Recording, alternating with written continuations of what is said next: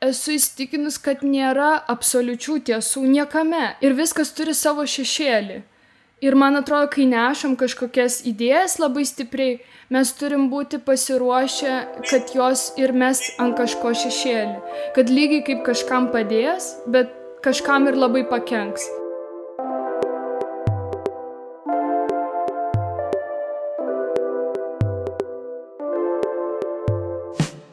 Sveiki! Su jumis nebegėda.lt tinklalaidės Sultis ir aš, nauja jos vedėja Neringa Rekašiūtė. Esu nuogo kūno fotografė, įvairių meninių ir socialinių projektų kūrėja, taip pat poetė, išleidusi knygą. Begėdiškos temos – mano kasdienybė, tad gera prisijungti prie Nebegėdos komandos. Pirmoje savo tinklalaidėje pakviečiau padiskutuoti Beatą Tiškevič. Kalbėjome apie feminizmą šiandien ir prieš 6 metus, kuomet sukūrėme savo pirmąjį socialinį projektą apie kūno kultą ir jo žalą. Projektu dalinosi visas pasaulis, netgi Holivudo žvaigždės. Kaip keitėsi Beatos požiūris į feminizmą ir aktyvizmą? Ar aktyvizmas turi tamsiąją pusę? Kaip dorojamės su užgriuvusia kritika? Visgi, šis pokalbis yra daug daugiau negu apie tai. Jis kartu yra ir pirmas 2 buvusių geriausių draugių pokalbis po kelių metų pertraukos. Galiu pasakyti tik tiek. Sena meilė nerūdija. Na, o prieš pradedant pokalbį, taip pat kviečiu užsukti į Nebegėdą parduotuvę nebegėda.lt parduotuvė. Šią savaitę su kodu Nebegėda visiems organiškos medvilnės marškinėliams net 25% nuolaida. Tai mūsų šiam pokalbio tema ir yra apie tai, kaip mes pasikeitėm pačios, kaip pasikeitė mūsų veikla nuo tada, kai susidomėjom feminizmu, kokios buvom tada, kaip į viską žiūrėjom, kaip darėm socialinius projektus, kaip norėjom pakeisti visą pasaulį ir galbūt net pykom šiek tiek ant to pasaulio, kai jisai nesuprasdavo mūsų tokios aukos ir tokio, svarbaus indėlio. Iš tikrųjų pasižiūrėjau šiandien ruošdamas šitam pokalbiui, kad mes pirmą savo projektą padarėm 2014 metais. Mes susipažinom su tavim 2014 metų rugsėjį, o 2014 sausio pabaigoj jau pristatėm pirmą projektą Mes moteris apie kūno kultą. Tai vadinasi, mes susipažinom ir šiek tiek daugiau negu po mėnesio jau pagimdėm pirmą savo vaiką. Tai kokia tu buvai tada, kaip tu save matai, kas tave patraukė į tą feminizmą, tai gal nuo to galim ir pradėti. Kodėl tada taip atrodė svarbi šita tema apie kūno kultą? Man tada buvo kaip tokia situacija, kad aš dirbau kitiems žmonėm nuolat, jų idėjom ir iš to gaudavau pajamas. Ir labai bijojau savo pačios idėjų ir jų įgyvendinimo. Ir man atrodo, kad aš dar vaidinau pas Nekrošių, o gal ką tik buvau ten kažkaip išėjus. Žodžiu, tokioj genijaus papėdėj. Šiaip mane ten supo visur tokie vyresni ir daug pasiekę vyrai, kurie žino, ką jie daro. Ir viską, ką aš sugalvodavau, man atrodė, per menką, nes ten man, buvo gal kokie 25. Ir aš sutikau tave ir tu buvai toks šviežias oro gūsis. Ir tu mano patirtis, kurias aš patyriau ten televizijoje ir visur kitur, tu man jas įžodinai per feministinę prizmę. Tu radai kiekvienai patirčiai paaiškinimą, straipsnį įdomų. Ir man tai tapo tokia stiprybė, tokiu stuburu, kad aš patiriu tam tikrus dalykus ne dėl to, kad kažkas su manim yra blogai, o dėl to, kad yra tokia kultūra ir tokia sistema. Aš nežinau ir aš labai norėjau su tavim draugauti, norėjau, kad, draugautumėm tiesiog. Bet aš nežinojau, kaip tave, kažkaip prisitraukti, kad tu pasiliktum mano gyvenime. Kažkaip gal neturėjau tų įgūdžių, kai jau esi toksai nebe vaikas, tai kaip žmonės įvesti savo gyvenimą. Ir man tada atėjo idėja, kurią aš tau ten nupiešiau ir naktį nusiunčiau. Ir tu pasakei, tai darom. Tai buvo kažkas labai stebuklingo. Atsimenu, kaip vežėm veidrodį iš mano namų ten. Man tai buvo apie kūrybą, apie džiaugsmą kurti, apie sakymą pasauliui, žiūrėkit, va čia yra mano mintis. Nes aš ilgą laiką buvau kitų žmonių idėjų ir minčių įrankis. Nes aktoriaus profesija iš esmės yra tai, ar ten laidų vedėjos. Ir staiga aš sakau pasauliui, žiūrėkit, pamąstom apie tai.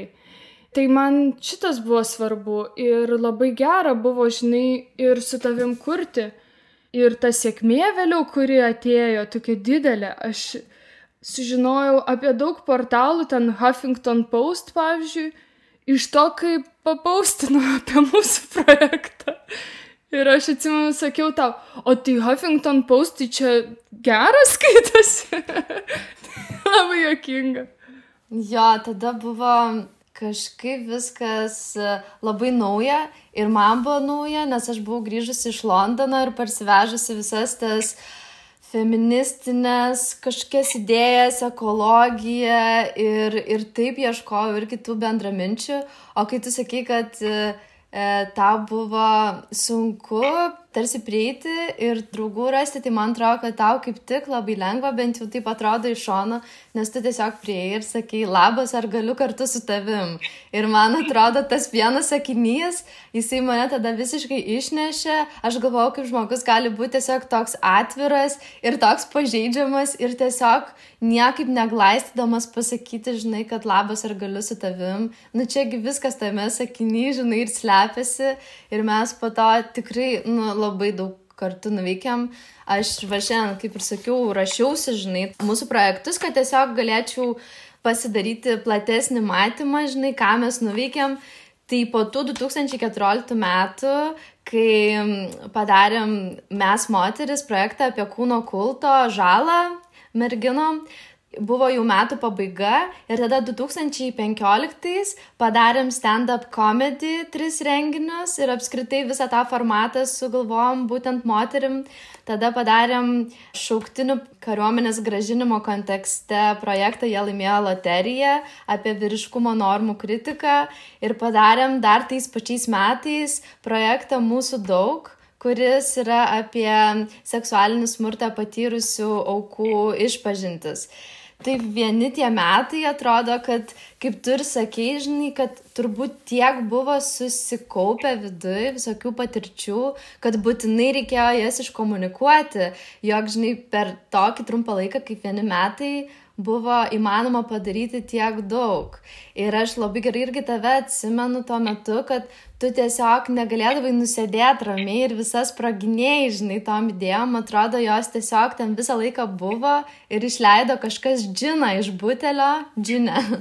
Ir tada mes ten viską labai smarkiai darėm ir vykdėm. Ir buvo tikrai labai daug sėkmės. Ir tu vat puikiai tai dabar pasakei ir aš tada, žinai, šiandien galvoju, o kodėl tada mes taip blogai jautėmės tuo metu, nes visa ta sėkmė, Holivudo aktorių pasidalinimai, ten vat visi tie, žinai, didžiausi dienraščiai, tokios, žinai, 2 mergaitės susitikusios jaunos pradėjo daryti projektus ir viskas joms sekasi kuo puikiausiai, bet mūsų savivertė buvo tokia žema ir kažkaip atsimenu, kad mus net mažiausia kritika išsibuodavo, žinai. Ir mes labai gal į ją buvom susikoncentravusios. Kaip tu manai dabar, ar kitaip reaguotum į kritiką šiandien? Oi, žinok, kažkaip aš galvoju, kad biški per anksti mes visą tai darėm.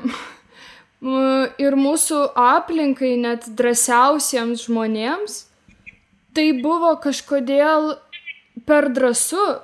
Ir aš nelabai stipriai atsimenu kažkokį didelį palaikymą net iš artimiausių draugų. Tai yra beprotiškai sunkus dalykas. Ir kritikai aš kažkaip, tai buvau labai jautri, bet nesu tikra, ar tai, ką mes gaudavom, buvo kritika.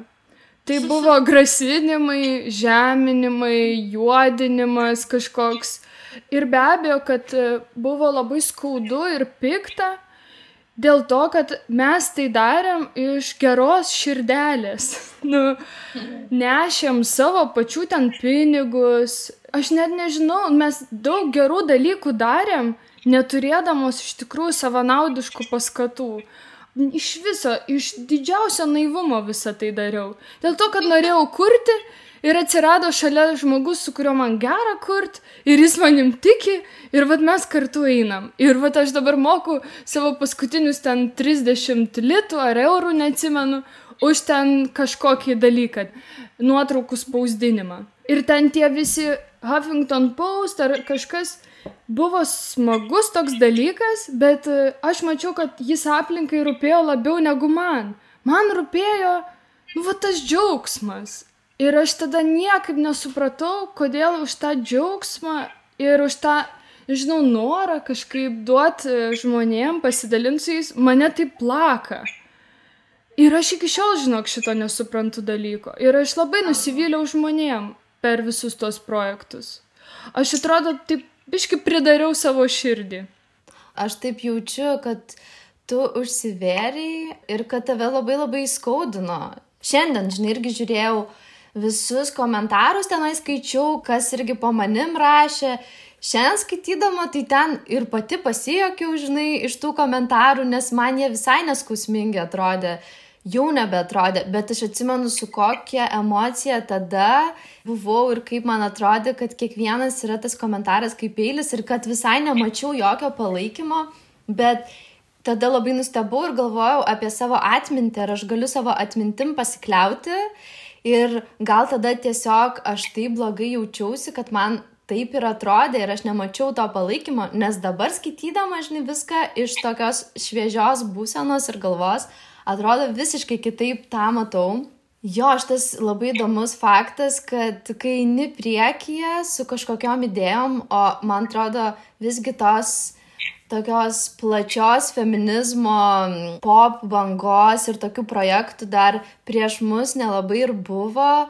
Lietuvoje gal apskritai dar net nebuvo populiarus tas toks žanras socialinių projektų ir mes, žinai, su juo įvažiavom į kažkokį centrą dėmesio, nemokėdamos nei, žinai, ploną skūrą, nemokėdamos nei apsisaugot niekaip, nei turėdamos su kuo pasitarti, ar, žinai, pas ką paklausti, o jums irgi tai buvo, nes tik kažkada čia prieš kokius 3 metus važiavau su Britų taryba į Didžiąją Britaniją ir ten variau į Barbikaną, į visokias, žinai, Mančesterio muziejų, tokias vietas, kur mokslo ir meno lopšiai, kur pačiam priekyje eina ir daro pokyčius. Aš atsimenu, aš taip sėdėjau ir tada man jie davė visus žodžius, kaip įvardinti, vat ką tu sakei, kaip aš tau daviau, žinai, su feminizmu ir su tais straipsniais. Man davė įvardinti, kad tai mes ne šiaip čia darėm kažką, tam yra, žinai, didelis laukas, tai yra labai palaikoma, tam yra duodami pinigai ir tai, žinai, yra vertinama ir skatinama ir tai yra menas, kuris yra orientuotas į socialinius pokyčius ir kad tai yra jėga ir kad, žinai, yra daug bendraminčių, kurie daro tos dalykus. Buvo, atsimenu, man toks didelis tada palaikymas, kad aš grįžau į Lietuvą ir man padaryti tą, žinai, savo sugalvotą atominę tapatybę bute sovietiniam jau atrodė, kad tikrai nebaisu, nes, čia reiškia, aš turiu užnugarį kažkokį. Aš turiu visą laiką pasakyti, kad aš ne viena čia, žinai, kažką, bet kad yra kažkoks stipresnis laukas, kuriame aš veikiu. Tai man atrodo, mums labai trūko to palaikymo kažkokio, kuris galėtų, nežinau, pastiprinti, nes niekas gal tikrai dar nežino, ką mes čia darom ir dėl kokių paskatų tai darom. Tai apskritai tas palaikymas bet koks, jis visada labai reikalingas. Net išsilavinusių arba mažiau gal žinančių žmonių, bet geri žodžiai, tai jie tikrai labai vertingi. Tai tuo metu gal mane dar labai sužeidė ir su visam kažkaip mane supriešino su tom tikrom feministėm. Aš esu labai neteisinga feministė ir tuo didžiuojuos. Man labai patinka. Bet yra tos tikros ir jos teisingos. Tuo metu, kai mes tai darėm, tikėjausi su jomis bendradarbiavimo. Juokiamės abis. Nu, bet tikrai. Ir aš žinojau, kad aš, pavyzdžiui, ne viską ten žinau apie feminizmą, apie jo teoriją, bet aš esu moteris ir to pakanka būti feministė. Tai yra puikus, nežinau. Pradinis įnašas labai didelis. Labai didelis pradinis įnašas, bet dėja, tikrom feministėm aš buvau neteisinga feministė, neteisinga moteris, tokia neduok dieve.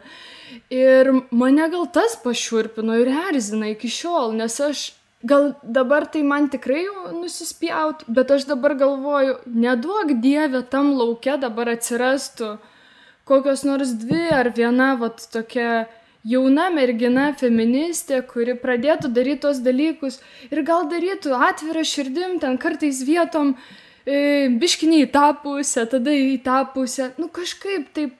Jis stengiasi, ieško, taigi galima ją pasikviesti kavos, galima jai parekomenduoti, nežinau, knygų, galima jai draugiškai parašyti, galima ją pastiprinti. Man atrodo, man feminizmas yra apie tai.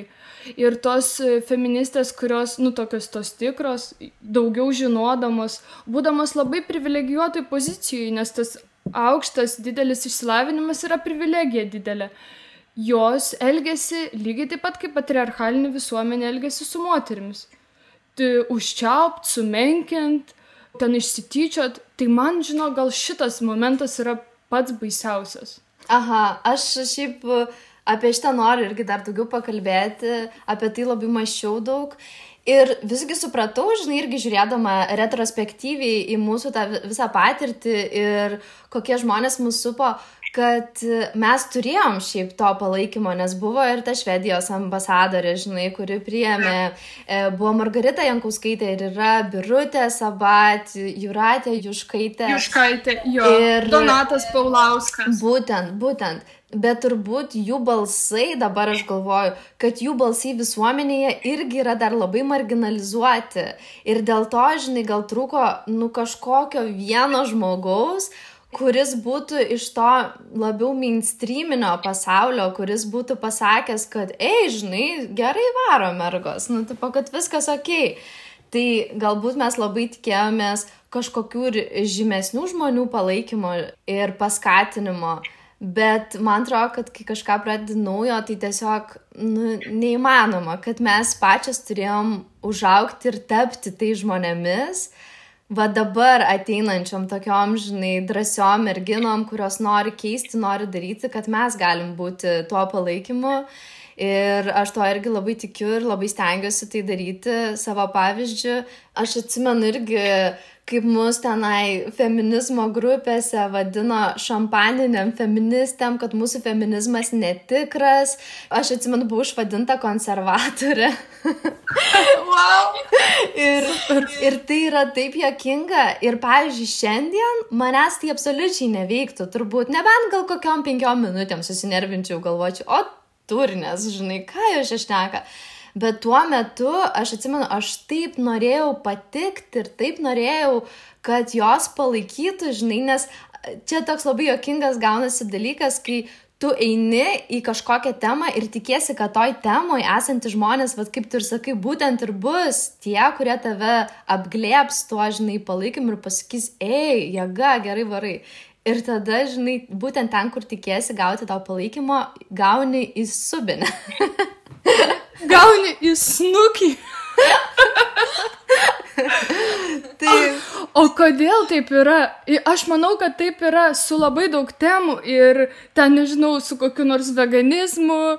Kodėl taip yra? Kodėl tie žmonės... Mano, pavyzdžiui, svajonė būtų, jeigu Karolina Meskino, tokio dydžio ir tokio masto žvaigždė, pasiekianti tiek daug jaunų žmonių, kalbėtų apie feminizmą. Pasakytų, kokia yra statistika smurto ten Lietuvoje. Ir man nesvarbu, kaip jinai apsirengus, ar ką jinai ten darytų, kalbėdama apie tai. Svarbiausia, kad jinai skleidžia tą žinutę. Ir jei kada nors ten, pavyzdžiui, ar kam nors kitam reikėtų mano patarimų, aš laisvai duočiau. Žeminti, ar ten sakyt, ir ką, neduok dieve dabar feminizmui, va šitos mergos. Tai aš nesuprantu, iš kur tai kyla ir kaip tai ateina. Aš tokius atsakymų variantus turiu iš tą klausimą ir man, tokie žmonės, yra lygiai panašus, jie save laiko aktyvistais, bet jie yra tokie patys kaip religiniai fundamentalistai. Ta prasme, vienas prie vieno, nes iš esmės tu esi tada fanatikas kažkokios temos, tavo yra tokie siauri rėmai ir tiek mažai tu gali aprėpti, kad tie rėmai tampa tavo kalėjimu galiausiai ir tau neleidžia visiškai pamatyti situacijos iš kitų pusių, priimti kitokios nuomonės ir kaip, žinai, kokie teroristai žudo kitatikius, kurie netitinka, žinai, jų pasaulėžiūros, tai taip, tie social justice warriors, jie, žinai, žudo kitų žmonių reputacijas tokiu būdu, nes, tai yra, žinai, toks pats smurtas, tik tai, kad, vienu atveju yra tikri žmonės žudomi, kitu atveju yra, žinai, bandoma ten tavo reputaciją sudarkyti ir panašiai. Tai čia yra toks kaip tiesiog gal žmonių polinkis į smurtą ir žmonių polinkis į radikalizmą ir tokį savotišką fanatizmą. Ir tada jau nesvarbu, kokia tema ar kokiom idėjom jie prisidengia. Iš esmės, tas pats, tik kitoj rankoj. Taip. Ai, dabar supratau. Kas toksai? Tas pats Bibi saldainis, tik kitoj rankoj. Taip, visiškai. Dabar labai fainai pasakei ir mane tai užvedė ant pamastymų mano, kad, pavyzdžiui, aš pastebėjau, kad tie feministiniai aktyvistai, jie gyvena kažkokiam idealiam utopiniam vakume, kur visos jų perskaitytos teorijos kažkaip gali gyvuoti, bet jie pamiršta, aš nežinau, galbūt jiem nuoširdžiai pavyksta, mes gyvenime pasaulyje, kurio viso pagal savo nuostatas tu nesukontroliuosi ir nesudėliosi. Pasaulyje, kuriame reikia mokėti nuomą už butą, kuriame reikia turėti darbą, jeigu tu esi feministė. Ir tam darbe tu negali ateiti pas savo darbdavį ir sakyti, aš čia dirbsiu, jeigu čia viskas bus veganiška, ekologiška, tvaru, feministiška ir labai liberalu. Ir dar, kad būtų variety. Tai yra, fainai, man labai gerai skamba, bet tai neįmanoma. Ir tada jie tave pradeda bausti, jeigu tu bent kažkiek kertiesi su tuo utopiniu jų perskaitytų pasauliu. Ir man pačiai įdomu, tai kaip jiem pavyksta, ar jie gali taip tobulai gyventi, o gal tas jų pyktis ant kitų žmonių yra iš tikrųjų pyktis savo. Labai gali būti, nes iš esmės mus kituose veikia ir trigerina tai, žinai, su ko patys nesusitvarkom. Aš manau, kad daugelis žiūrėjo ir į mus turbūt taip, kad mes buvom tos kažkam radikalios feministės, žinai, kurios tenai neša savo vėliavas ir bando pakeisti visuomenę tam tikrų metų, žinai, galėjom taip atrodyti. Ir čia gal yra ir su jaunumu susiję, nemanai, kad tarsi jaunas žmogus, jisai yra pasirengęs keisti visuomenę prieš tai, kol pasirengęs keisti save. Ir atrodo, kad, kaip jie nesupranta, kad mes žinom tam tikrus atsakymus ir gal tai yra susijęs su tokiu jaunatvišku maksimalizmu, bet gal vėliau tam tikri žmonės išauga iš to natūraliai ir tu pradedi savy ieškoti atsakymų, žinai, save keisti, savo gyvenimą. Vat būtent, kaip ir sakai, susiduri su realybė, kad, žinai, reikia mokėti už nuomą, reikia susitarti su žmonėm, kurie, normaliam pasaulyje ne visi pritarė tavo įsivaizdavimam ir kad yra kitokių nuomonių ir kad tai yra gerai, kad tai yra netgi tam tikras brandžios visuomenės ženklas, kai skirtingi žmonės gali kalbėtis prie vieno stalo. Kažkiek gal ir išaugama yra iš šito radikalumo. Ir man atrodo, kad mes buvom irgi daug daugiau radikalios ir pačios buvom save į kalėjimą įstūmusios tam tikrą. Tobulumo tokį, kad tobulai reikia gyventi, reikia būti pavyzdžiu. Bet tai yra neįmanoma. Tai man buvo beprotiškai sunku su savo tais aukštais lūkesčiais savo, nes kai ten esi 20 kažkelių, greičiausiai, jeigu tėvai ten nenuperka buto, tai tu neturi kur gyventi. Tu turi savo kažkaip karjerą bildint, kad tu gautum kažkaip daugiau pajamų. Plus, kame aš buvau, tai tos tada feministės, tos teisingos puolė. Tada ten tie dėdai tada iš kitos pusės yra, kurie nekenčia visų feministių. Ir taip esi tarpę tokiam. Ir tada dar yra kažkoks tai asmeninis gyvenimas su vyru, kuris yra užaugęs nuostabioj patriarchaliniai struktūroj. Ir tu grįžti namo, plauni grindis ir galvoji, kur tas mano feminizmas, kodėl jo nėra šiuose namuose. Nes tai irgi yra didelis iššūkis, man atrodo, į tuos heteroseksualius santykius įvedinėti lygiavertiškumą. Ypač, kai esam vieni vienaip ten užauginti, kiti kitaip, su skirtingom nuostatom. Ir labai lengva inertiškai nuslysti į kad, aš čia labiau prie puodų, o tu daugiau parnešk pinigų. Tai ten irgi yra labai daug darbo, bent jau man. Tai buvo kažkoks labai sunkus, man atrodo, su to feminizmu užsikoriau savo ant galvos kažkokį tai naštą siaubingą. Labai gerai, labai fainai taip, kad sakai, nes šiaip, ar tu žinai kokiu nors, nežinau, 20 kažkelių metų merginų, kurios taip labai atvirai daug kalbėtų, žinai, apie feminizmą. Aišku, Lietuvoj turiu omeny. Aš manau, kad jų yra. Kartais užmatau kokį nors postą, bet specifiškai, žinok, negalėčiau paminėti. Aš irgi dabar galvoju, kad iš esmės, bendraudama ten ir su savo sekėjom, žinai, jaunom sekėjom, aš matau, kad jas kamuoja visiškai tos pačios problemos, kurios kamavo ir mus. Ta nedrąsa būti savim, nedrąsa gerai jausti savo kūną, nedrąsa siekti savo tikslų ir panašiai. Tai taip atrodo, kad netgi feminizmo dabar, ir toliau labai reikia, bet gal tų balsų nebėra, žinai, tokių, tuomet, žinai, yra, aišku, Margarita, yra Birutė, yra daugybė tam nevyriausybiniam sektoriui dirbančių žmonių, kurie, daro neįtikėtinai svarbius dalykus, bet visgi yra toks paradoksas, kad norisi tų tikrų žmonių, žinai, tų tokių matomų žmonių, mylimų žmonių, kurie kalbėtų šitom temom. Bet kaip tu ir sakai, kad net gaunasi, žinai, per didelę atsakomybę, toksai užsikari savo ant galvos savotišką kalėjimą ir tarsi nėra laisvės šitoj temoj kalbėtis ir klysti ir padaryti dalykus, tai tas yra labai gaila ir man atrodo, kad čia nesąmonė šiaip, nes aš labai norėčiau matyti jaunus žmonės darančius įvairiausius projektus, drąsius, žinai, apie žmogaus teisės Lietuvoje, apie feminizmą toliau, nes šitų temų labai reikia. Čia biški liūdna dėl to yra. Bet tu turi būti tam ne tik drąsus, bet ir kažkoks tai naivus, aš nežinau. Nes aš tai labai džiaugiuosi, kad kažkaip tu man pristatei feminizmą. Tai tapo mano tokiu dideliu lobynu į gyvenimą, į naujas mintis, į drąsą, į stiprybę. Man tai yra fantastika, ten atrasti Simone de Beauvoir, galybę visokiausių feministių, feministinę poeziją, kūrybą. Aš vis dar gyvenu tuo ir man tai yra be galo įdomu.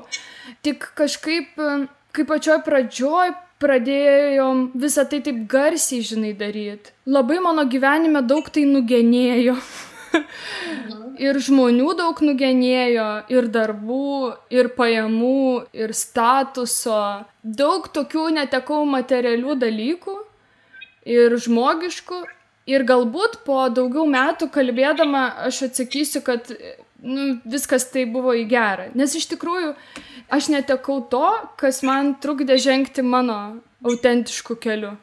Tai jau dabar beveik galima atsakyti, kad į gerą, nes iš esmės tai, kad, žinai, tau nėjo ant paruoštuko, ant padėklo padėti pasiūlymai, darbai ir kad tu neatitikai kažkokio standarto, žinai, kurio buvo tikimasi iš tavo pozicijoje esančios gražios moters, aktorės, tai tau reikėjo susikurti savo nišą, savo pasaulį ir pamatyti, žinai, kad tai nėra tik tavo, tu, žinai, turi didelę bendruomenę kartu su savim ir kurie tavęs klauso ir žiūri ir mėgsta labai ir tiki. Tai man atrodo, kad Jau aš tai dabar matau, kad viskas į gerą, tik tai toks apskritai čia turbūt ne vien Lietuvoje, manau, to yra daug kur, kad yra tokio susipriešinimo ten, kur galėtų būti daugiau pasižiūrėjimo į viską kaip kad į win-win situaciją, žinai, kad nėra taip, kad jeigu aš kažką gero darau, tai kitam mažiau lieka, kad iš esmės tavo augimas, mano augimas mus visus skatina augti ir čia, žinai, toks, nežinau, labai paprastas dalykas, kuris labai išlaisvina, kai pradedi žiūrėti į visus kitus ir į visų kitų sėkmę ir augimą, ir net į klaidas, žinai, tam tikras, kaip į galimybę, net pačiam savo, žinai, o ne kažkaip labai ten su pavydu ar noru nugesinti, va, tas reputacinis smurtas kažkoks, kuris yra. Tai va, bet mes taip čia įdomu, kad, žinai, visgi vis tiek reiškia dar gyvos yra šiek tiek tos žaizdos, žinai, paliktos viso to, per ką mes praėjom, bet pašnekėkim turbūt ir apie pozityvius dalykus, nes visai, žinai, nugesinsim dar po to žmonių norą domėtis ir daryti dalykus, žinai, toj socialinių projektų. Tai geriau tegul domisi finansiniu raštingumu, tikrai daugiau naudos atneš. Oi, blemba. Bet, o tai nemanai visgi, kad prie tokios įdomesnės, įvairiapusiškesnės, drąsesnės visuomenės labai prisideda tokie socialiniai projektai, kurie sukelia galbūt daug ir nepasitenkinimo žmonių, bet jie sukuria ir terpę kalbėtis, žinai, įvairiom temom tos, kurios būna užslopintos.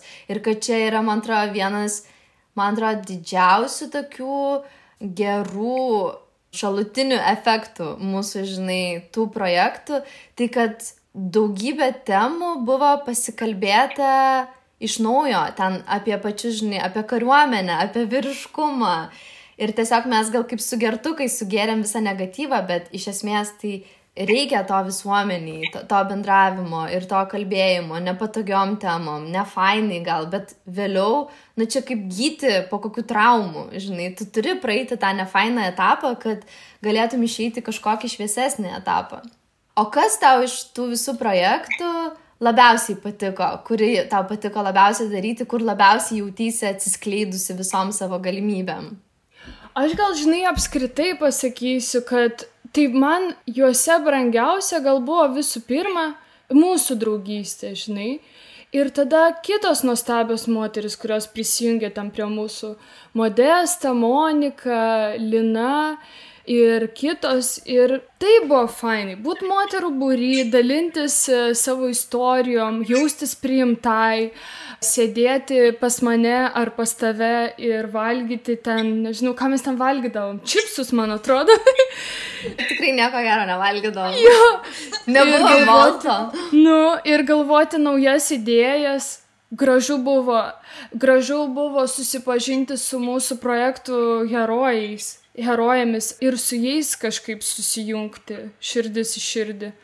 Aš per juos patikėjau savo kūrybiniam mintim, kad aš galiu kurt, kad tai rezonuoja, kad tai, kas ateina į mano galvą, nėra mano galvos dalykai, o veikiau kaip visata šnabžda. We need to talk about this.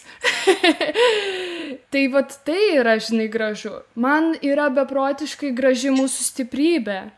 Jaunų merginų, kurios visiškai be jokių užmačių savanaudiškumo visą tai darė, taip jaudinosi. Nu, man labai gražu ir tie pliki tokie nervai, ir tie jausmai, ir tas skausmas, nusivylimas ir baimė, viską, ką patyrėm, tuo metu man tai irgi yra labai brangu. Ir traumos šitos man yra brangu.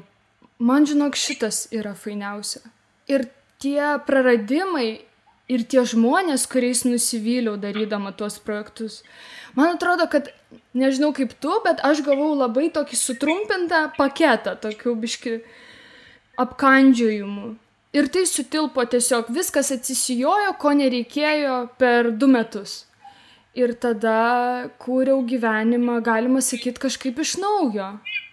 Ieškodama gal naujų žmonių, naujų kažkokių draugų, naujų minčių, savo feminizmą. Aš mielai būčiau radikali feministė, man labai patinka radikalumas. Mane labai traukia, man man patinka balta arba juoda, nu čia man kaifas, bet dėja ne šiandien, ne šiame pasaulyje negaliu to daryti. Tam, kad būtų, man atrodo, radikalus, tu turi būti privilegijuotas labai.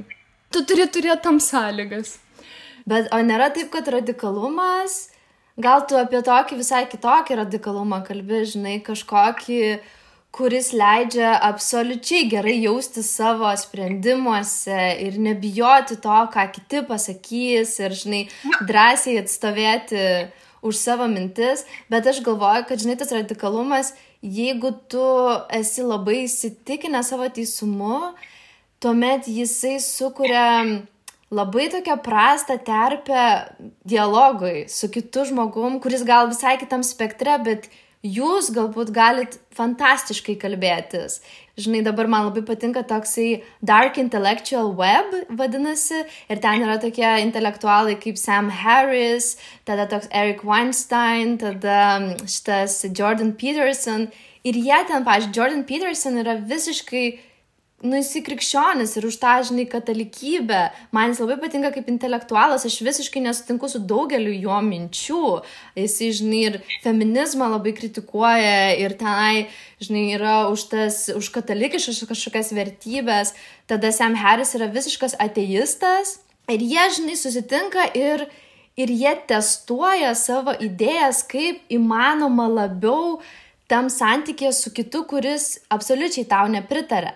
Bet tai yra taip gražu, žinai, toksai atrodo neužsimarinuoji savo mintyse ir savo, žinai, patikėjimuose apie pasaulį, nes vis tiek, kad ir kaip bebūtų, mes daug ko nežinom. Ir visi beveik nežinom, viskas yra kažkokie patikėjimai apie pasaulį. Tai kaip gražu yra juos testuoti su įvairiausiais, žinai, žmonėmis. Bet aš turbūt taip įsivaizduoju, kad tu tą radikalumą šiek tiek kitaip, matai, žinai, tiesiog gal kaip laisvę būti savim visišką. Aš jį matau tik savo teritorijoje. Dalykus, kuriuos sakau, aš kalbu apie savo teritoriją. Man nestipriai rūpi kaip kiti. Vat tavo pavyzdys, žinai, apie tas intelektualias diskusijas, aš manau, kad tai gali būti labai gražu žiūrėti į tokį pasifechtavimą intelektualinį, bet mano gyvenime tokie debatai nedomina. Aš pati visiškai nenoriu to užsiimti ir neturiu tam energijos. Man kuo aš tikiu, aš tai transliuoju savo teritorijai, savo socialiniuose tinkluose, savo kūryboje. Kitur kažkaip nelendu to transliuoti. Aš nenoriu, kad kas nors mane perkalbėtų. Aš nenoriu pati nieko perkalbėti. Ir vat, man toksai yra momentas. Man yra įdomu kūryba, aš noriu kurti. Aš nuo to kaifuoju. Mano labiau toks yra intravertiškas priėjimas prie pasaulio. Supratau, kad aš esu vis dėlto labiau intravertė ir gal dėl to aš, kai gaunu labai daug dėmesio, ar tai yra teigiamas ar neigiamas, man būna vienodai blogai. Taip, kad tokios pagirios, žinai, dėmesio yra labai stiprios. Jo, man atrodo, va šituo klausimu mes tikrai skiriamės labai smarkiai, nes man labai įdomu yra viskas, ko aš nežinau ir apie ką nebuvau pagalvojus iš tos kitos pusės ir sužinoti savo didžiausio oponentų, žinai, argumentus ir taip galinėtis su ta informacija ir mane tai visai veža, turiu omeny su garbingu oponentu, o ne tiesiog šūdo, žinai, pilimo ant manęs dalykais. Tai man kažkaip labai tas patinka, bet visai įsivaizduoju šiaip tave tokią vieną smėlio dėžėj, žinai, žaidžiančią ir statančią savo pilį. Vienturtė. Aš kažkaip, man imponuoja Brené Brown kelias labai. Ten sėdėti ir kapstytis, jinai tyrinėja pažeidžiamumo ir gėdos temas. Ir aš irgi noriu rasti savo temas ir jas išrausti kaip galima giliau. O aš atsimenu, tu visą laiką mėgdavai, žinai, su žmonėm padiskutuoti ir jausdavai apetitą jų mintim. Ir aš sakydavau, neringa, čia neverta, einam, o tu vis tiek suteikdavai šansą jiems. Man atrodo, kad čia ir tos politikos studijos kažkaip prisideda prie to. Man irgi smagu yra išgirsti pavyzdžiui, visiškai priešingą nuomonę manai, bet aš galiu girdėti tik pagarbiai dėstomą konstruktyvę nuomonę. Kitos negaliu, man reikia valerijoną gerti.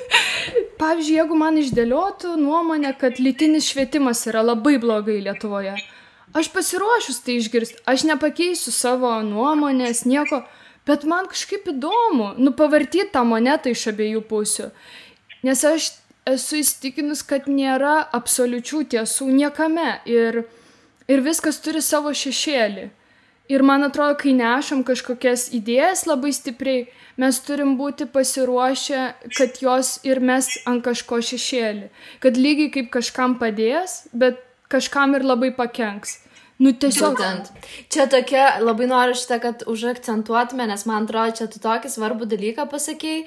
Čia turbūt reikėtų labai labai stipriai tą iškelti, kad bet kokios idėjos, kuriomis labai degam, nešam jas, transliuojam, jos, kuo stipresnė šviesa, to tamsesnis šešėlis, kad jos tikrai pritrauks. Ir dėl to visiems, jauniems žmonėms, visiems visokio amžiaus žmonėms, kurie nori daryti dalykus, jie turi turbūt pažinti savo šešėlį visų pirma, ar ne, kad galėtų suvokti, iš kur tai kyla, kodėl, kartais mes gaunam tuos visiškai nelogiškus, baisius komentarus ir pažiūrėjimus tokius negatyvius į mūsų pusę, bet tai yra būtent, kad kuo stipresnę šviesą skleidžiam, tuo taip ir darosi. Ir aš dar kažkaip galvoju, kad kuo daugiau dėmesio sutrauki ten tu arba projektas kuriamas, tai tuo daugiau žmonių projekcijų į mūsų sminga. Kuo daugiau žmonių, tuo daugiau projekcijų ir jos totaliai skirtingos.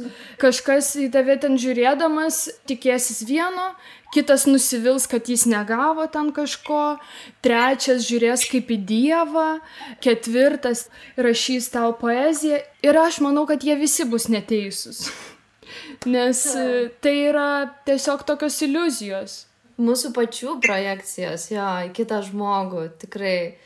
Geras, galbūt dėl to man visą laiką buvo lengviau, nes tu buvai, visada žinomesnė daug ir aš tada visada kažkaip gerai jausdavausi dar ir dėl to, kad aš nesutraukdavau tiek daug to dėmesio ir man kažkaip gal labai gerai būdavo kalbėti apie patį projektą, apie patį darbą. Aš dažnai ir su ta užsienio žiniasklaida kalbėdavau, nes parašydavo ir tada jausdavau tokį, kad tai va, čia supranta, jie tenai, pasaulį supranta, jeigu pas mus nesupranta, tai reiškia, jie, tiesiog temos nesupranta ir tokio nebūdavo, labai didelio asmeniško mano asmenybės iškelimo kitose. O man atrodo, tave labai kėlė ant piedestalo, kaip apskritai, kaip žinoma žmogų ir tada labai, skaudžiai žmonės elgiasi iškeldami ir tada nuspirdami tą piedestalą, kai tik kažkas nepatinka, ir besimėgaudami, kad, kokia žymi, bet kaip suklydo jų nuomonė. Tai man atrodo, gal aš tiesiog kažkiek, gal ir to galėjau daugiau išvengti, negu tu, tau gal tiesiog daugiau to neproporcingai teko. Tai dėl to labai gaila, kad tau reikėjo tą panešti ant savo pečių. Bet tikriausiai, reikėjo, kiekvienam mūsų, yra skirtingos tos pamokos. Sunku buvo, labai sunku šitus dalykus pakelt. Apskritai žinomumas, man atrodo, jau yra trauma žmogui. Ar jis ten teigiamas ar neigiamas, bet tiesiog žinomumas yra didelė psichologinė trauma. Taip, jauni žmonės trokšta žinomumo ir taip, nori tapti, nuomonės formuotojais tenai ir būti pastebėti. Tai kodėl mes taip trokštam to, o tu sakai, kad tai yra kaip prakeiksmas, kaip didelė psichologinė trauma. Čia kaip nuryt labai didelį kepsnį. Ir paskui ten jį virškinti, reikia 1000 metų. O jie trokšta, man atrodo, gali būti dėl įvairių priežasčių. Ir dar, kad gal nieks nekalba apie tai, kad žinomumas yra nelengva, arba tai įvynioja tokį, kad man labai nelengva būti žinomam, kad tada dar labiau vilioja. Gali būti ir iš to, kad jie nori būti matomi ir išgirsti. Bent jau man kaip irgi atrodydavo, kad tas žinomumas man lyg yra leidimas, kad viskas su manim yra gerai, kad aš galiu būti. nes aš negavau to šeimoje. Nes mano kažkaip tėvai, aš pajutau jų priėmimą manęs, tada, kai aš tapau žinoma, kada mane pradėjo rodyti per televizorių. Tai čia yra, baisu labai. Čia labai liūdna yra. Taip, tai man atrodo, kad iš to irgi galima norėti būti žinomam. Kad tave išgirstų. Jo, tas noras būti, nes mes turbūt, tiesiog žmonės yra socialūs gyvūnai ir mes norim būti pamatyti, išgirsti, mylimi. Ir tada, kai yra ta projekcija, žinai, kad šitie žmonės atrodo tokie ypatingi, tokie sudievinti, kad jiems yra tiek daug dėmesio, tai tas dėmesys, žinai, bus tos durys į sėkmingą gyvenimą. Ir tada supranti, kad galiausiai tas dėmesys, kaip tu ir sakai, jis ateina su tokia didelė kaina, su tokiais išbandymais ir skausmais, kad gali visiškai sugriauti tą, žinai, spindinčią pilį, kuri visiškai pastatyta yra ant jokio pamato. Man atrodo, kad yra žmonių, kurie labai fainai su tuo dylina. Pavyzdžiui, man patinka kaip Naglimantas. Jis puikiai. Tam reikia, man atrodo, labai daug jau stiprybės, gyvenimiškos patirties, kad taip žongliruotum. Aš visiškai esu, man atrodo, kitokio tipo žmogus ir man tapo labai liūdna, kai mane žmonės pamilo. Tada, kai aš būdavau su labai gražiom suknelėm, su makiažu, kuris buvo daromas ten 2 valandas, kur ten visą dieną galvojau, ką aš pasakysiu. Ne, aš nenoriu, kad mane tokią mylėtų, tokią kaip pudelį išruoštą parodai. Aš noriu, kad ne visi, bet tie, kurie man artimi, kurie mane numylėtų tiesiog kokia esu, dabar, čia, kad man nereiktų tiek daug stengtis, tiek daug save lopyti, žinai, maskuoti. O tu jautiesi mylima? Žinai, man dabar taip stipriai tai nerūpi. Nes turbūt myli save pačią. Aš labai gerai su savim draugauju. Man su savim fainai, linksma. Man fainai būti apsuptai, žinai, žmonių, kuriuos myliu, kurie mane įkvepia. Aš matau, kaip aš augu ir tiek daug iš jų sužinau, mokausi. Smagu būti ryšyje tikrai, bet aš žinau, kad ir be viso to visiškai nepražūčiau ir daryčiau tos pačius dalykus, kuriuos darau.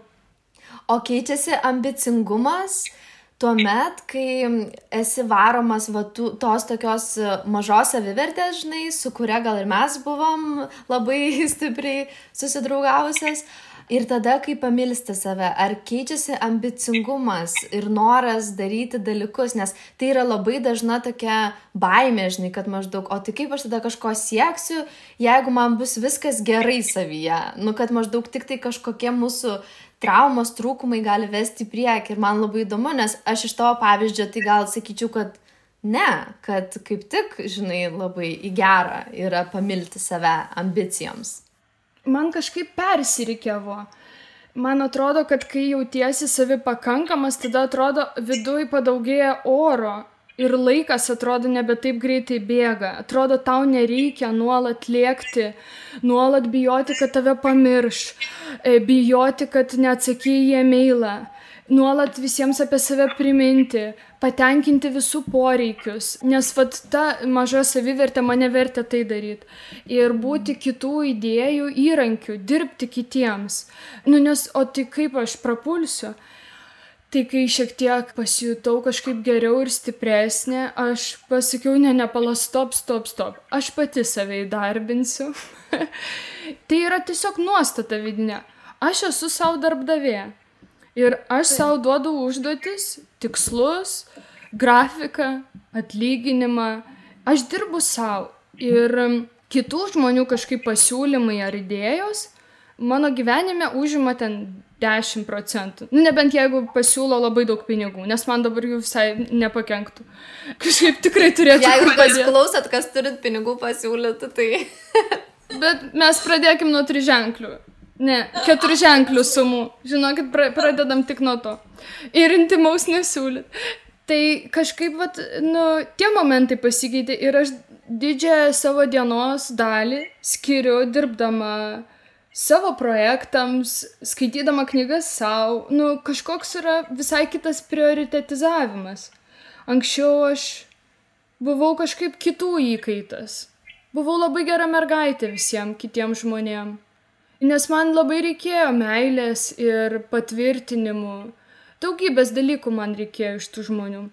O dabar, kai daug atsakymų turiu savo viduje, man patinka kiti žmonės, man patinka juos stebėti, džiaugtis jais. Nu, va, kaip tu sakai, stebėti ir kitų klaidas, ir jų atradimus, ir jų projektus. Man tikrai fainai, kad aš gyvenu tarp žmonių, bet man nėra, kad jų gyvybiškai reikia. Geras, labai labai įdomu, tikrai labai įdomu. Ir kadangi aš pažįstu tave iš to laiko, kai tau reikėjo labai ir kai buvai labai nesaugi, tai šiaip tikrai labai didžiulis džiaugsmas yra, žinai, už tą savipakankamumą, kuris, aš tikiu, kad tau labai labai padeda būtent ir eiti tų svajonių savo keliu ir nesiblaškyti ir nežiūrėti, žinai, ką čia galėtum padaryti laimingą, bet padaryti save laimingą.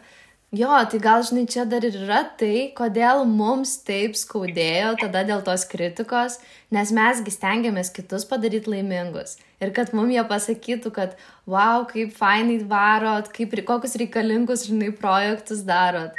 O dabar mums to nebereikia, mes darom dėl to, kad mes norim, kad mums gera. Ir kaip fainai, ne, yra iš to kurti. Labai smagu, kad atradom ir man atrodo dar daugiau dalykų atrasim. Tas savipakankamumas, tai irgi nenoriu pateikti to kaip rezultato, kad galėčiau būt ant savipakankamumo reklamos. Kad dabar aš savipakankama. Radikaliai savipakankama. Jo, dabar jau visam gyvenimui. Visam gyvenimui abejonės dingo iš mano akiračio. Ne, tai tų abejonių ir yra, ir visokių jausmų, ir tikrai blaškausi, ir kartais norisi su žmonėm megzti ryšį senais metodais. Baisiai noriu gelbėti žmonės, Dieve mano, kaip norisi, bet aš taip... Šitą, taip, čia tau labai patinka jo, patinka. Labai iki šiol patinka, nes, savo gyvenime, kam čia tvarkyti savo gyvenime, jeigu gali patvarkyti kitų. Ir šiaip tu tokia režisierė viduje esi, vis tiek tau patinka, žinai, režisuoti, kurti, tai tikiu, kad labai gerai, žinai, iškart matai, kokie ten scenarijai, kas jeigu ką darytų, tai gerai pavarytų. Jo, ir aš, kažkaip nuoširdžiai noriu, kad žmonės būtų laimingi, labai noriu. Ir man kartais sunku priimti, kad jie nėra laimingi. Nežinau, aš noriu, kad mes būtumėm laimingi čia ir dabar. Bet tikriausiai, visiems savos pamokos. Ir aš labai mokausi to paleisti ir priimti kitų žmonių kažkokį ir nelaimingumą, ir kančią, ir būti su tuo. O tuo pačiu leisti savo pačiai būti ir laiminga, ir turtinga, ir įsikvėpusią, net apsuptai nelaimingų, tarkim, žmonių, kas anksčiau būdavo labai labai sunku. Yra dar labai daug ko išmokti. Aš kažkaip jaučiuosi, man greitai bus 31 ir aš, žinok, daug mažiau žinau negu būdama 20. Aš jaučiuosi... O tai, bet čia brandos ženklas, čia labai didelės brandos ženklas. Aš jaučiu, kad aš esu lifte, kuris, nežinau, kuris važiuoja, aš norėčiau kaip ir į 8 aukštą, bet nežinia, kaip čia bus. Tokiam tarpiniam variante, procese tikriausiai.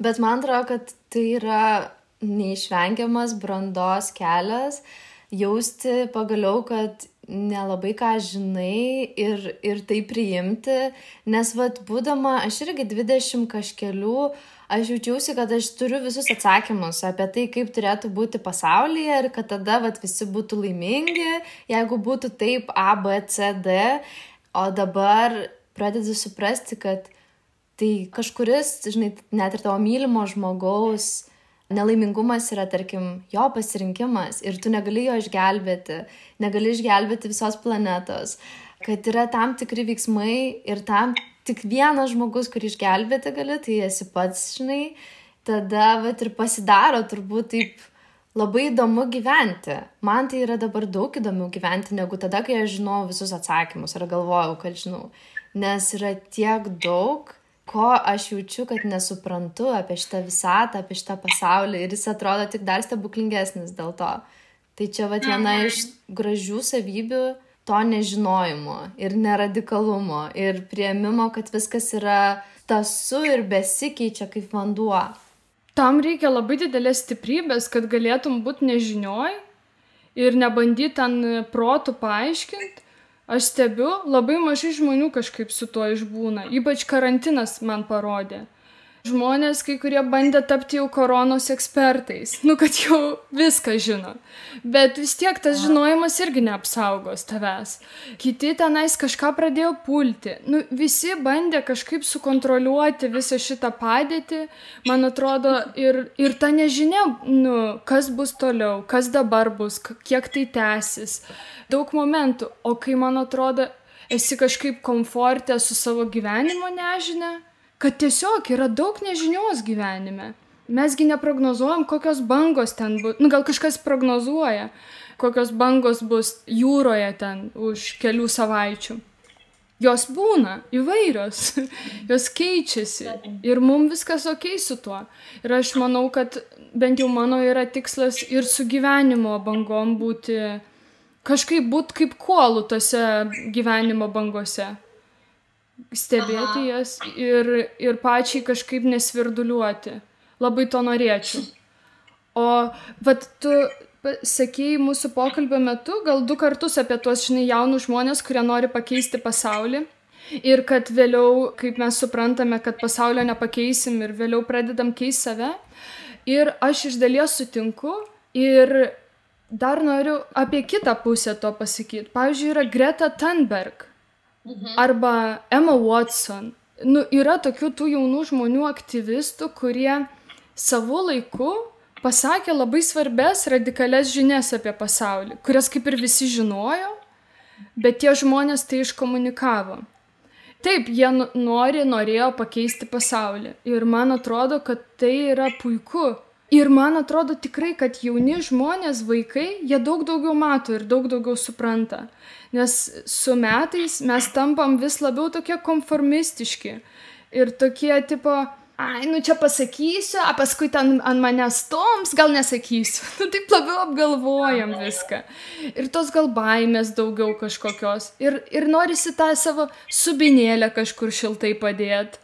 Ir galvoju, kad tai yra nuostabu, kad jauni žmonės tai rėžia tas savo radikalias tiesas, kažkokias kategoriškas. Ir aš net pasakyčiau taip, kad aš bandžiau pakeisti pasaulį, man nepavyko, aš jo nebekeisiu. Bet jeigu kažkas dabar klauso, prašau, darykit tai. Perduodu estafetę. Aš manau, kad tau pavyko daug daugiau negu tu pati šiandien dar supranti. Ir manau, kad tu kaip, tas akmenukas, kuris įkrito į vandenį ir tie ratilai dar tenai eina ir tu net neįsivaizduoji, kokį poveikį turėjo tavo veikla ir turi.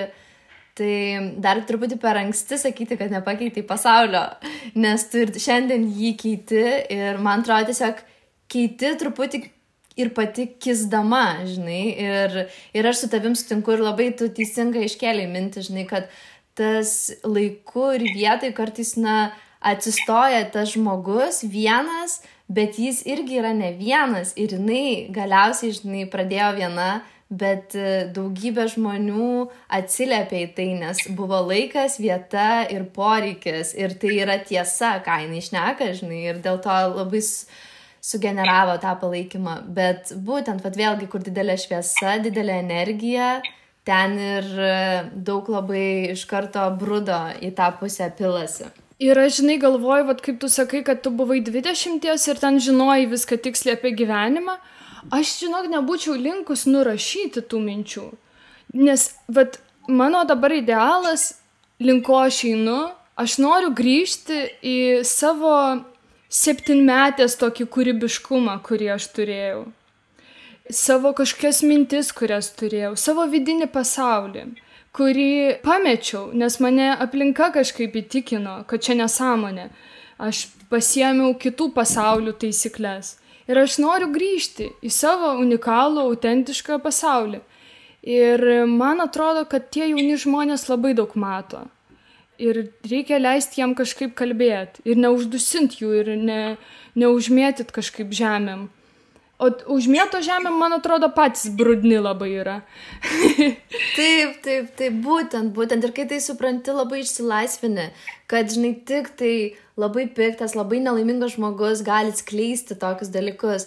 O tai, ką tu pasakei, tai man labai priminė, žinau, kad ir tu domiesi Jungo biografiją, kad jis būdamas 30 kažkelių metų jau buvo profesorius universitete, bet jisai su savo tom atrastom naujom idėjom apie pasąmonę, apie kolektyvinę pasąmonę, jautėsi, kad toks nepriimtas ir tada jisai suprato, kad jis nebegali meluoti ir dėstyti studentam.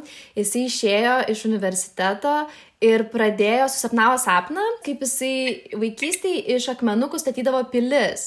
Ir jis suprato, kad jam reikia tai daryti, bet jam buvo taip pikta, kad jis profesorius ir jis dabar tokiom nesąmonėm užsiims ir statys iš tų akmenukų pilis, bet jis tiesiog suprato, kad tai, yra būtina, kad čia yra tas vadinamas the calling, žinai. Ir jis pradėjo statyti tas pilis ir tai buvo jo didžiųjų atradimų ir visų revoliucinių teorijų pradžia. Tai, kad jisai grįžo į tą savo 7-metį, 8-metį vaiką ir statė iš tų akmenukų pilis. Čia, man atrodo, nuostabus dalykas, žinai, kad tu nori atsiremti į tą vaiką, nes aš irgi tikiu, kad jis dar nesugadintom akim mato pasaulį. Ir jis dar prisimena, kas yra kosmosas. Ar tam praeiti gyvenimai, nežinau, ko žmonės. Visi įvairiai tikim. Jungas man yra didelis įkvėpimas, beprotiškai, labai jame daug atrandu kažkaip tokių minčių, kuriom galiu pasiremti dabar. Dar norėčiau grįžti prie to pasaulio keitimo. Kažkaip jaučiu nerimą, kad skambėsiu jau visiškai nusivylusi. Nėra, kad aš kažką čia nustojau daryti, bet aš nebeturiu lūkesčio tokio, kad pasaulis pasikeis. Aš noriu kurti visų pirma ir daryti dalykus dėl savęs ir dėl tų, kuriem tai yra įdomu ir kurie eis kartu. Bet apžioti visų žmonių visiškai nenoriu. Ir aš kažkaip išsigryninau prieš kažkelis metus, kad tas masinis žinomumas yra labai sunkus dalykas, nes tu save įpareigoji visą laiką kalbėti suprantama kalba, su žiaumotom mintim, kad buvimas nišiniu yra tokia fantastika ir tai yra taip gerai. Nes man atrodo, mūsų mintis ir atradimai yra labai nišiniai. Ne tik mūsų, visų žmonių saviti. Ir jie net negali būti masėms, nes masėms yra kažkokie 10 pagrindinių žodžių. Ta visi kažkaip supranta. Tai va, ir aš kažkaip pagalvojau, kad aš labai noriu turėti nišinę auditoriją. Jeigu kalbant ne tik apie nebegėdą, bet apie mano asmeninį kūrybinį kelią, aš dabar investuoju, aš ieškau tų savo kartu keliautojų. Geras, kaip įdomu, labai faina, nes Dieve, žinai, tik tu buvai, viską jau atrodo ir padarius, žinai, ir tos video darei tenai, kurie buvo labai populiarūs, ir įvairias auditorijas pasiekė, ir turėjai tą, žinai, tikrai, kaip sakai, masinį žinomumą, bet galiausiai atsiremiai į tai, kad nori visiškai nišinės, savo mažos, nedidelės, bet tave suprantančios bendruomenės. Tai tas labai, labai įdomus, man atrodo, čia pastebėjimas tavo. Nes man atrodo, kad tam, kad patiktų masėms, tu turi atitikti visą tą paketą visų tų standartų taikomų. O aš jau, nežinau, beveik į visus neįtelpu. Nebent tai, kad esu liekna, bet ten Trump 1 metų, ten neištekėjus, be vaikų. Begalė yra dalykų. Mano gyvenimas netitinka tų standartų. Ir aš nenoriu jo tenai, žinai, brukti. Ir seksas, sakai, kad reikia, kad būtų negėda. Taip. Wow. Ir man gera, nes tai yra toks, žinai, autentiškas mano kelias ir aš nenoriu jo brukti į tą rėmą. Vardan ko, vardan kažkokių skaičių. Tai geriau, kaip Tim Ferriss sako, 1000 true fans. Aš irgi taip manau. Jo, gal dėl to taip ir nesinorėjo man niekada, labiau norėsiu, kad mano darbai kalbėtų, geriau kalbėtų su mažiau žmonių, bet aš jaučiu tokį išgrynintą savo ratą, žinai, tų žmonių, kurie mane seka. Aš žinau, kad aš tiesiog žaviuosi jais, žinai, kad jie mane turtina, kad jie tikrai yra ten dėl to, kad jiem gera ir mes augam kartu ir yra va, tas toks tikrai fainas bendruomenės jausmas. Tai aš labai irgi sutinku, kad geriau mažiau, bet taip kokybiškai ir taip, žinai, taip galingai, nes kartais su mažiau gali daug daugiau. Ir tada vyksta tie mainai, žinai, kad tu jam kažką parodai, jie tau parodo. Ir jūs esate apie tas pačias knygas, muziką, temas, jums tos pačios panašios mintis ateina vienu metu. Jie kažkaip savo gyvenimo keliu žengia vadovaudomiesi panašiais principais. Tai man atrodo, kad čia yra labai, tai ir yra bendruomenė. O kai yra ten daug tų sekėjų, tai yra toksai užkelia tave ant piedestalo ir ten garbina. Ir tu toks visažinis, tobulas, jiem aiškini nuo to sosto, kas yra kartais gal ir malonu. Bet tai irgi yra labai sudėtinga, nes anksčiau ar vėliau jie tave iš ten nuspirs. Taip, lemba. Va, tas ir yra. Jo, šiaip labai įdomu ir aš vakar dariau tokį pasikalbėjimą su Edvinu Krupinsku, kuris dabar tenai daro tas video nuostabius su mamos savo parodiją ir visiškai, genialiai pataikė, vat irgi į nervą kažkokį, kur atspindi turbūt apskritai pusę Lietuvos šeimų buitį ir gyvenimą. Aš irgi jo klausiu, žinai, ar jis nesijaučia truputį kalintas jau, kad jis nebegali kažko kito daryti. Ir jisai pasakojo, kaip įdėjo visai kitokį video į savo TikToką ir tada gavo iš karto komentarų, klausyk, mes šiandien dėl to ateinam, žinai, kad turi jau kurti turinį tam tikrą.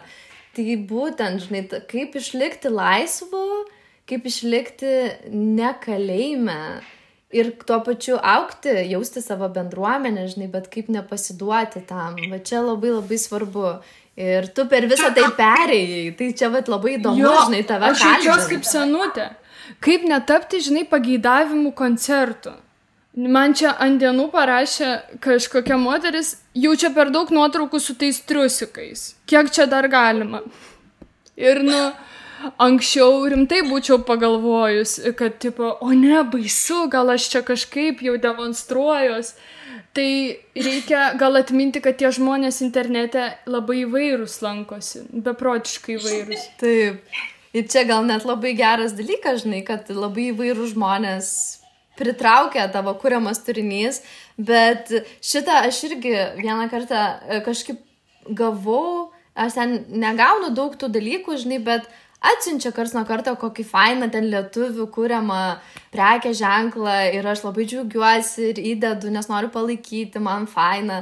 Ir tada man kažkaip gal tą savaitę tiesiog atėjo keli ir aš įkėliau ir jau gaunu priekaištą. Taip noriu pastebėti, kad jau labai daug tos reklamos ir aš tada taip galvoju, blemba, žinai, o tai ką daryti, tai aš visiems neįtiksiu, žinai, aš kažkaip turiu savo kelią ir iš savo jausmo augti. Tai man irgi labai patiko to Edvino toks labai metodologiškas požiūris į socialinius tinklus, kad tai yra vieta kurti turinį, gauti dėmesio, dirbti.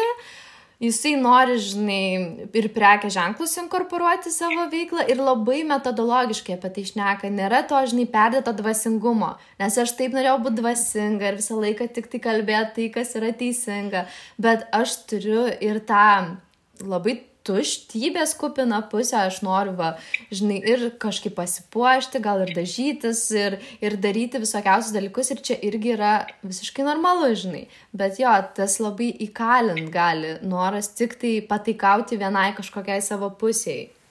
Jo, šitas yra, čia labai lengva ant to paslyst.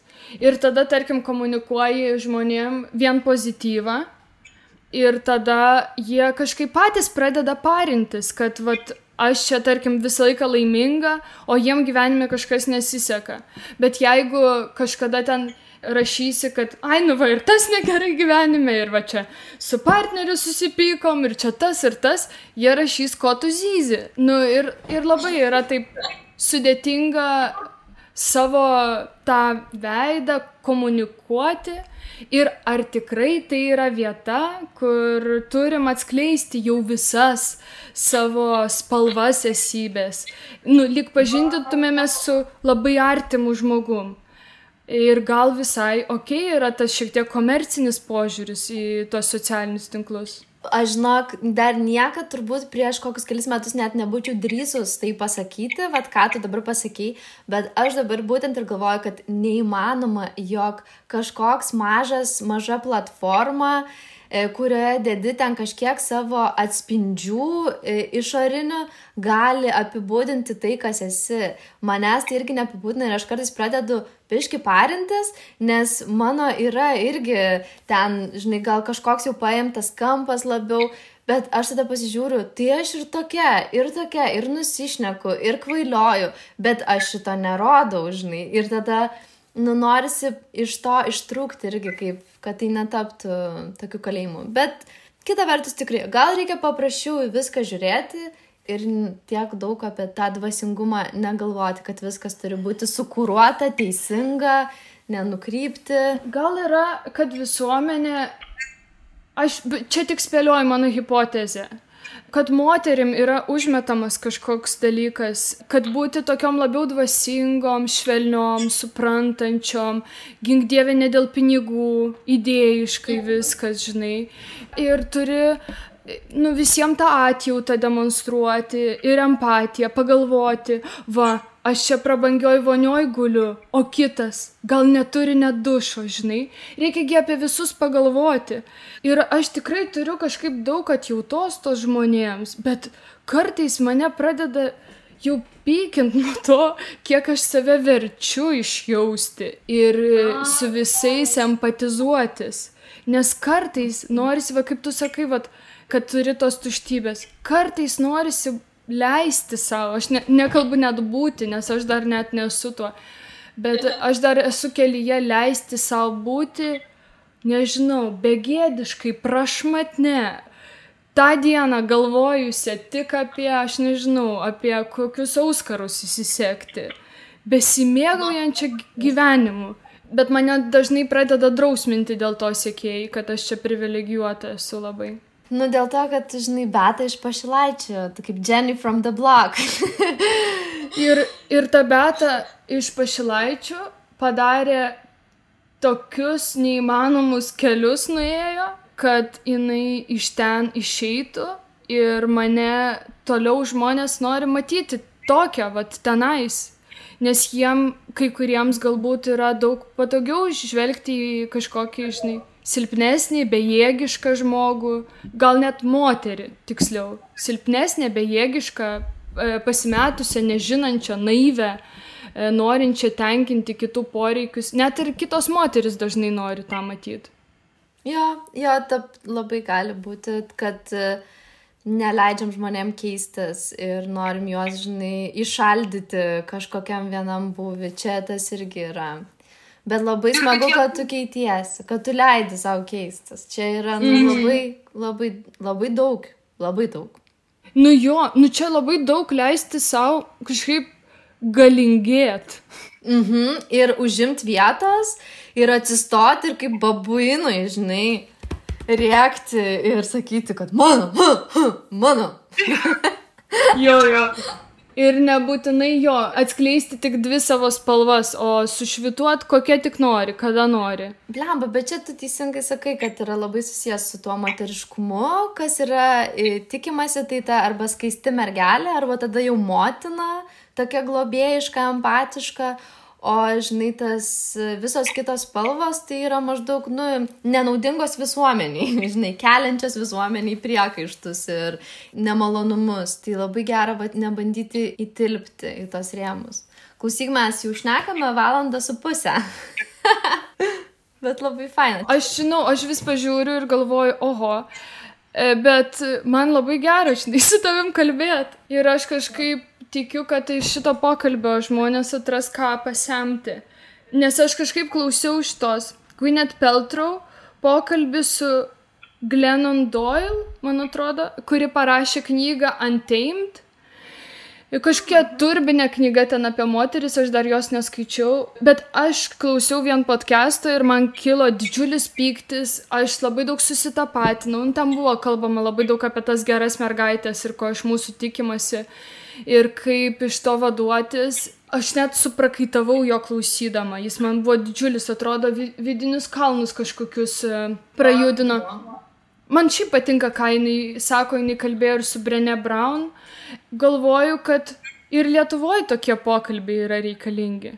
Ir lietuvių kalba. Ne apie žinojimą, o apie vidinius procesus. To irgi, žinai, pakanka tuo pasidalinti. Yra lyg pagunda dažnai dalintis, ką jau supratai, ką praėjai ir kas pasisekė. O viskas, kas yra ne tai, ten procesas, nežinojimas, ieškojimas, klausimai, net ir skausmas, nerimas, laikas, kai buvai ten išgąsdinta, norisi tą palikti už, paraščių. Kuo giliau paslėpti, nes, tai nėra seksi ir tai nėra, žinai, kažkaip faina.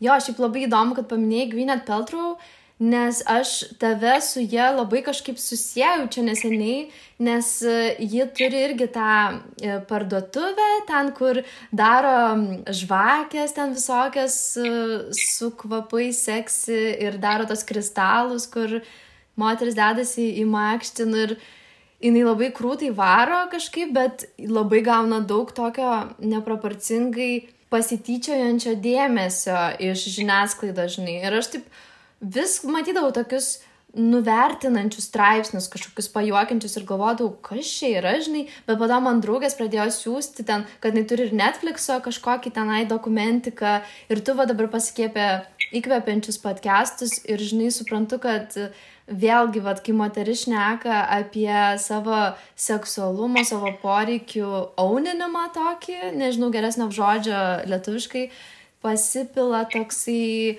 nuvertinimas, žinai, kad čia nepakankamai rimta tema, kad šnekėti apie tai. O iš tikrųjų, tai čia yra nuostabi tema. Ir ta pati Brené Brown tai puikiai įrodo, žinai. Taip, ant Gwyneth tai labai ten daug stumia ir aš būna pasidalinu kokiu podcastu ir man rašo, o ne, tik ne jinai. Aš nežinau, žmonės kažką stipriai turi prieš ją, aš nelabai suprantu, prašydavau argumentų, bet man kažkaip iki manęs jie nedaina ir aš tikrai domiuosi jos veikla, tai va tie podcastai man labai patinka ir patiko serialas Netflix'e ir gal tikrai tam versle yra kažkokių dalykų, kurie žmonėm nepatinka, bet tai kaip kiekviename dalyke yra dalykų, kurie nepatinka. Ja, bet kaip gera leisti nepatikti, žinai, ir tu neprivalai patikti visiems ir čia, žinai, turbūt, vat, moterim daug mažiau tai yra atleistina, nes, vat, kaip ir sakai, kad tarsi turi patikti. Tai su Gwyneth Paltrow, man atrodo, yra kažkas su jos asmenybė, kad nesueina jos asmenybė, tiesiog, kiek aš girdėjau.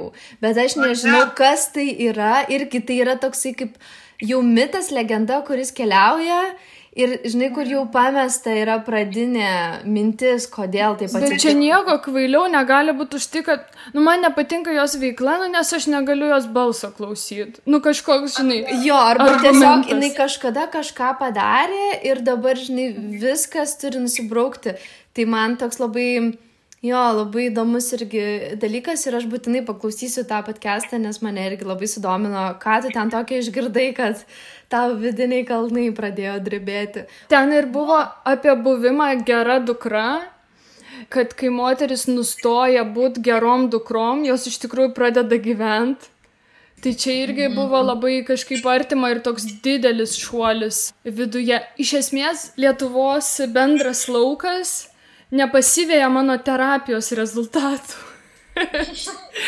Ir aš prisiterapinu, randu atradimų, randu kažkokių naujų įsivardinimų ir Lietuvoje pradedama apie tai kalbėti ant kokių 3-4 metų. Aš negaliu laukti. Ir tada matau, kad tose užsienio tinklalaidėse jau ten kalbama ir paliečiama. Ir tai padeda ir savo jausmus tam tikrus žodinti. Tai vat mane tai kažkaip jaudina. Labai, labai man įdomu tyrinėti emocinį pasaulį. O dėl moterų sėkmės, žinok, aš nesu tikra, ar aš, pavyzdžiui, galėčiau save vadinti sėkmingu žmogum. Nu, tipo. Nes mane kviesdavo kalbėti į konferencijas ir ten, kas yra sėkmingas žmogus? Aš pati nežinau. Ir anksčiau, pavyzdžiui, kas dabar man atrodo, kad, ten būdama labai jauna, aš jau turėjau stabilų atlyginimą, darbą ten pagrindiniai, ten LRT televizijos laidoj. Daug tokių dalykų, kurie ten nuomojama butą Stepono gatvėj, nors kursiokai negalėjo dar savo to leisti.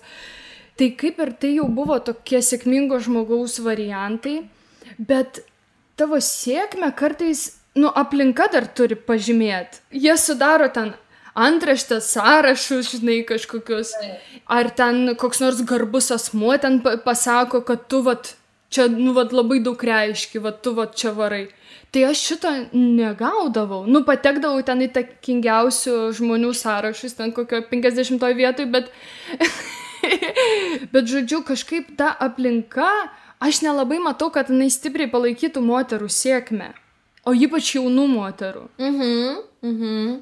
Tai tiesiog įrodo visi ir tie sąrašai, kur, žinai, vyrauja vyrai ir tas moters balsas, ypač jaunos moters balsas, atrodo tarsi nuvertinamas ir gal nevertas būti, nes jinai nesupranta, ką kalba ir taip toliau. Iš esmės, tai čia žiūrint, kaip tu matuosi tą įtaką. Bet aš tai visai atvirkščiai gal galvočiau, man atrodo, kad ir tada buvai sėkminga labai pagal to meto, žinai, ir dabar tokių yra žmonių, kurie taip gyvena ir tuo didžiuojasi kažkokiais tais išoriniais pasiekimais. O dabar esi sėkminga kitaip ir, žinai, tai labai tokia evoliucija vyksta tavo, tiek, žinai, tavo sėkmės suvokimo, tiek, tokia, gal didžiausia sėkmė tavo yra, man atrodo, tai, kad tu labai drąsi keistis ir pradėti daryti, neprisirišti prie to, ką jau turi ir žinai, ir kas yra patikrinti dalykai, o toliau evoliucionuoti. Tai čia yra, žinai, tas turbūt man asmeniškai sėkmė, bet aš tikrai gal irgi neatspindžiu didžiojo. Tai tu tikrai neatspindi, nes tu visiškai netinki šitam, nes tu esi ten palaikanti, tu myli žmonės, tu kiekviename matai gerus dalykus, tu ten feministė esi, tai netokie, kaip tu tos sąrašus sudaro. Žinok. Taip, aš tikrai, po to šnekėjau ir tą galvą, plemba jaučiu, aš nesu tas statistinis vienas, kur labai... Tavo sąraše šiaip netilptų visi žmonės. Nieks nenori tokioj visuomenėj gyventi, žinai, tokioj šviesioj ir pozityvioj. Bet man pačiai yra, žinai, svarbu gal paliesti ir tą vidinę kažkokią mizoginiją ir norą kitas moteris nuvertinti. Tai man yra buvę, kad aš einu, ir taip, tas feminizmas man labai, pavyzdžiui, padėjo rūšiuoti mintis, kas mano galvoje. Tai yra, toks nuolatinis darbas. Ir aš kartą einu ir aš galvoju apie ten kokią nors moterį. Bet aš pagalvoju, tarkim, blemba, bet jinai ir 4 vaikus turi. Ir sėkmingą, tarkim, verslą. Ir ten knygų yra išleidusi. Ir jinai įdomiai šneka. Ir jinai tenais palaikanti yra. Ir jinai randa laiko pasikalbėti su visais. Ir jinai kaifuoja nuo tų savo žinių. Ir aš galvoju, taigi jinai beprotiškai sėkminga. Tai yra žmogus, kuris be galo daug pasiekęs. Ir iš jos yra tiek daug ko mokytis ir semti. Bet aš esu mačius labai daug ją nuvertinančių ir antraščių ir visko. Ir jinai tikrai nėra taip garbinama, kaip ten mūsų prezidentas, kuris ten aukštas, gražus vyras, žinai. Kur atrodo, kad jinai turi daugiau ten titulų, daugiau pasiekimų už belenkokį vyrą, į kurį sminga mūsų akys ir plojimai. Pagalvojau apie kokią nors ten kitą moterį. Tarkim, daug moterų, pavyzdžiui, yra versle, kurios daro fantastinius dalykus, suka ten milijoninius verslus, labdarai aukoja, laisvalaikiu ten dviračių numina po 500 kilometrų. Domisi joga, meditacija ir aš kažkodėl apie jas niekada nesu girdėjus. Tai man bent jau labai svarbu matyti tuos pavyzdžius. Nes tie pavyzdžiai, man atrodo, irgi viename Gwyneth Paltrow podcast'e pašnekovė sakė, kad jie tarnauja kaip expanders. Tu jį pamatai ir tu gal niekada pati nebūtum pagalvojus apie tai, kad galėtum tai daryti, bet tau surezonuoja. Kaip tu pasakoji, kad buvai su Britų taryba toj ekskursijoj. Tau staiga atsirado žodžiai, patvirtinimai, paaiškinimai, atrodo, jie tau nieko nedavė materialaus, bet tau staiga atsirado toks visai tvirtybė, taip. Taip. Ir, pavyzdžiui, labai sunku daryti kažkokius dalykus, pavyzdžiui, stand-upint buvo sunku, kai nebuvo Lietuvoje moterų stand-uperių. Atrodo, kad darai kažkas nesąmonės. Daryti socialinius projektus, kai nieks to nedarė. Eiti terapiją, kai tavo aplinkoje nieks neina į ją. Prisipažinti, kad ten, tarkim, tau 31 ir tu vis dar nesi taikoj su savo tėvais, kaip taip įmanoma, žinai. Tie pavyzdžiai, man jie nuolat reikalingi ir tų moterų ypač, kurios parodo, kad moteris gali labai daug pinigų uždirbti. Man bent jau aktualų šitie dalykai, kad jinai gali pasiekti labai aukštą išsilavinimą, kad jinai gali prirašyti begalę įdomių knygų. Man netaip įdomu, kaip ten šeimos ten sukuriamos, nors tai irgi vertinga ir fainai, bet apie tai informacijos yra labai labai daug. Bet kaip moteriai išaukti, išgalingėti. Labai įdomu, kad sakai apie tai informacijos daug, nes dabar mano draugė viena laukėsi ir kita irgi laukėsi neseniai. Kaip tik sakė, kad labai mažai yra informacijos arba, nepakankamai, žinai, tai turbūt jau kur atsiduri, tai ten atrodo, kad būtent vis tiek trūksta pavyzdžių. O aš kažkaip, kai tu pasakėjai apie tą, kaip reikia tų pavyzdžių, tai man labai patinka toksai prancūzų filosofas René Girard ir aš būtent jį atradau tada, kai klausiausi žmogaus, su kuriuo aš turėčiau labiausiai nesutikti, tai yra Peter Thiel, jis yra milijardierius Silicon Valley ir įkūrėjas PayPal, žodžiu, vienas iš tokių žvaigždžių. Jisai Trumpą palaiko, bet yra šiaip labai progresyvus, labai išsilavinęs. Ir tiesiog man buvo taip įdomu. Ir jisai pasakojo apie tą filosofą René Girard, apie jo memetikos teoriją. Tai reiškia, kad žmonės imituoja kitus, kad mes išmokstame geisti tai, ko geidžia kiti. Ir kad neišvengiama yra imitacija. Ir dėl to labai labai svarbu, galbūt net svarbiausias pasirinkimas mūsų gyvenime bus tas, ką mes pasirinksim imituoti. Ir tas, žinai, man dar labai išlaisvino irgi viena mintis, kad socialiniai tinklai sukuria iliuziją, kad viskas yra labai demokratiška ir horizontalu. Mes visi esam socialiniuose tinkluose. Bet tai yra tokia iliuzija, nes visi turi kitokius startinius paketus, visi turi visiškai kitokią socialinę padėtį, išsilavinimą, sugebėjimus paprasčiausiai. Bet, žinai, gyvenant tokioj demokratiškoj aplinkoj, kur mes visi esam, visų gyvenimai yra prieinami, tada pradedi varžytis, imituoti, o imituoji nesąmonę, nes tau tai net neįmanoma, žinai, tarkim, nes tavo visiškai kitoks yra būdas būti, gebėjimai. Ir dėl to turbūt ir reikia tų pavyzdžių, nes jeigu jų nematom, tai imituojam tai, ką matom labiausiai, tai reiškia, žinai, Kardashian, grožio kulto pavyzdžius ir panašiai. Jo, visiškai tau pritariu. Tu paėmei, žinai, pasaulio lauką, kas ten vyrauja. Bet jeigu daug žmonių gyvena vien Lietuvos tokiam kontekste, domisi informacija, tai čia iš viso yra, žinai, gana nyku. Labai vienspalviška. Nelabai yra net ką darytis, ką imituoti. Kad labai yra aišku, ko iš tavęs tikimasi. Gal ir gerai, nereikia daug galvot. Prasideda sunkumai, kai tu pamatai, kad, bet aš šito tai nenoriu. Va tada prasideda. Labai sunku būna. Jo, bet, žinai, kaip ir sakai, yra tų pavyzdžių, bet mes jų nematom kažkodėl, nes jie tiesiog nėra tokie populiarūs parodyti ir tai reikia turbūt, dėl to labai ir reikia ir tokių pokalbių ir pavyzdžių ir matyti, nes mes būtent taip ir ekspandinam, kaip ir sakei. Taip, pavyzdžiui, aš mielai skaityčiau kasdien apie Mildą Mitkutę, Vinted įkūrėją. Taip, žinau, aha. Jinai ne tik sukūrė istoriją jau, bet ir aš esu girdėjus, kad tai yra fantastiškai įdomus žmogus, fantastiškai didelio vidinio grožio. Urtė Neniškytė. Mielai jos klausyčiausi. Austėja Landsbergienė, Agnė Matulaitė. Tai noriu jų balsus pasigarsinti. Tai jeigu jos klausosi, joms linkėjimų ir tegul jos pagarsina, mums reikia jų daugiau, nes aš manau, kad jos kaip ir tavęs tikrai daug žmonių nori daugiau girdėti, net nebejoju. Bet manau, kad dažnai tokios moteris, kiek aš bendrauju, jos galvoja, kad jos ir taip per daug į tą eterį lenda, kad nereikia čia tiek daug, žinai, kad kažkaip negražu, gal čia užima, aš jau čia tai apie tą kalbėjau. Ne, kalbėkit kuo daugiau, mums reikia girdėti ir aš labai su tavim sutinku dėl šito. Nes mums yra moterim išskirta labai nedaug eterio. Ten mes dalinamės 10% eterio.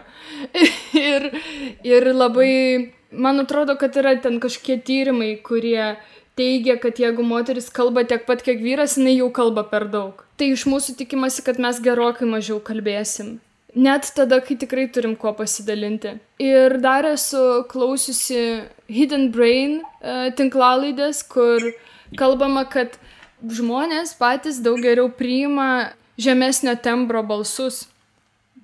Tai reiškia, kad daugumos moterų balsai tiesiog atkrenta, nes kažkaip esame visiškai nepratę prie to. Ir aš esu daug kartų girdėjus kritiką dėl savo balso, bet aš galvoju, ar čia mano yra kažkokia problema, ar tai, kad mes tiesiog nepripratę, mes pripratę girdėti vyriškus balsus. Ir ką čia dabar bobos taukš man čia į ausį. Dėl šito aš irgi šitą esu girdėjusi podcastą ir ten tokia mergina su labai aukštu balsu pasakojo, kaip ją rimtai niekas nežiūri. Čia, man atrodo, yra kažkokie fiziologiniai netgi dalykai gali būti, aišku, ir socialiai konstruotini, kas be ko, žinai, jeigu visą laiką girdim autoritetingą ale balsą vyrišką ir vyresnio amžiaus, tai ir susiformuoja, kad toksai turi būti, bet kažkas berods yra ir grinai tokiam pamatiniam lygmenį reptilijų smegenų, žinai, bet dabar tiksliai irgi negaliu pacituoti, kur aš tai skaičiau, bet berods girdėjau, tai labai, labai man irgi šitas yra įdomus dalykas ir tada tas balsas, jo poreikis, žinai, kai tu sakai girdėti daugiau jų kalbant, tampa iš vis apie tokį paprastą dalyką, tiesiog daugiau girdėti moteriškų balsų viešumoje, grinai net balso, paprasčiausiai. Ir ne pop dainuose apie meilę, kas irgi yra fainai, bet ir šiek tiek daugiau už jų.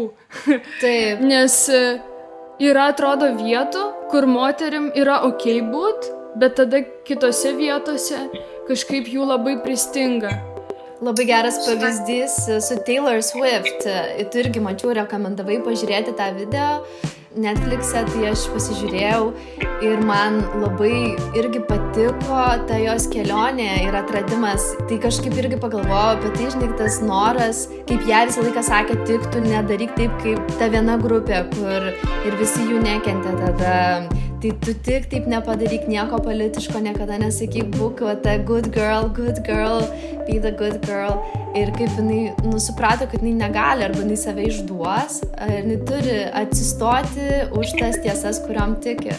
Tai tų pavyzdžių kažkaip vis labiau matosi, tai yra labai labai faina ir jų reikia turbūt tik dar daugiau. Taip, tai gal tada to ir palinkėsim. Taip ir labai geras būdas, manau, jau čia labai gera vieta ir baigti šitą 2 valandų pokalbį. Jo.